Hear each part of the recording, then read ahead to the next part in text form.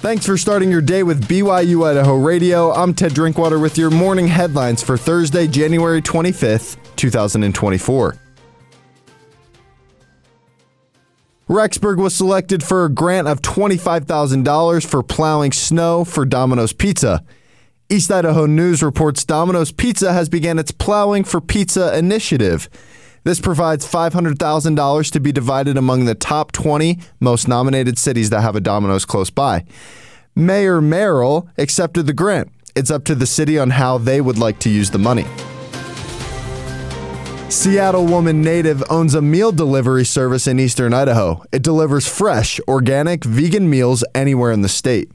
East Idaho News reports the meal delivery service is a fundraiser for her nonprofit called Blessings from My Heart to Your Table. The nonprofit provides helps to victims transitioning out of domestic violence and human trafficking. The owner herself came to Idaho to escape abuse, harassment, and racism in Washington. She felt led by God to Idaho. Get ready to start the Super Bowl season by giving to your local community. Now until February 2nd, high schools in southeastern Idaho will hold their 18th annual Super Bowl food drive. Margaret Wimborne, the Communication and Public Information Officer for Idaho Falls School District 91, talked about when the Super Bowl food drive started. The Super Bowl, the food drive that is organized each year by Idaho Falls and Skyline High School students, started more than 18 years ago. This is our 18th Super Bowl.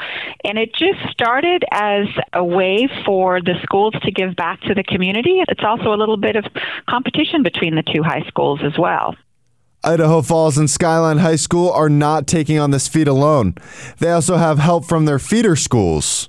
During the next 2 weeks, each of the high schools are working with their feeder schools, so they're working with the middle schools and also the elementary schools, encouraging students and families to donate food or donate cash to the food drive. You can also make online donations, either to support IF's efforts or Skyline's efforts. The collection will go to the community food basket in Eastern Idaho, helping families in need.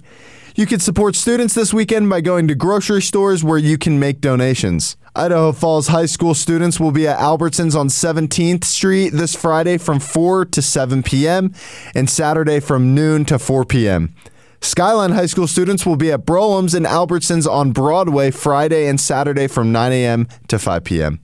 Wimborne wanted to leave one last message for the students who are part of the Super Bowl food drive. I do want to just really give a shout out to our Idaho Falls and high school students. This food drive has been going on for a lot of years. It is now the second largest food drive in Eastern Idaho. So we are incredibly proud of our students, and we are always in awe of all the work they do to make this drive so successful. So we just want to celebrate all they do. If you want to make an online donation, go to the District 91 Facebook page for ways to support both Idaho Falls and Skyline High Schools. Thanks for joining me this morning. These have been your morning headlines for Thursday, January 25th, 2024.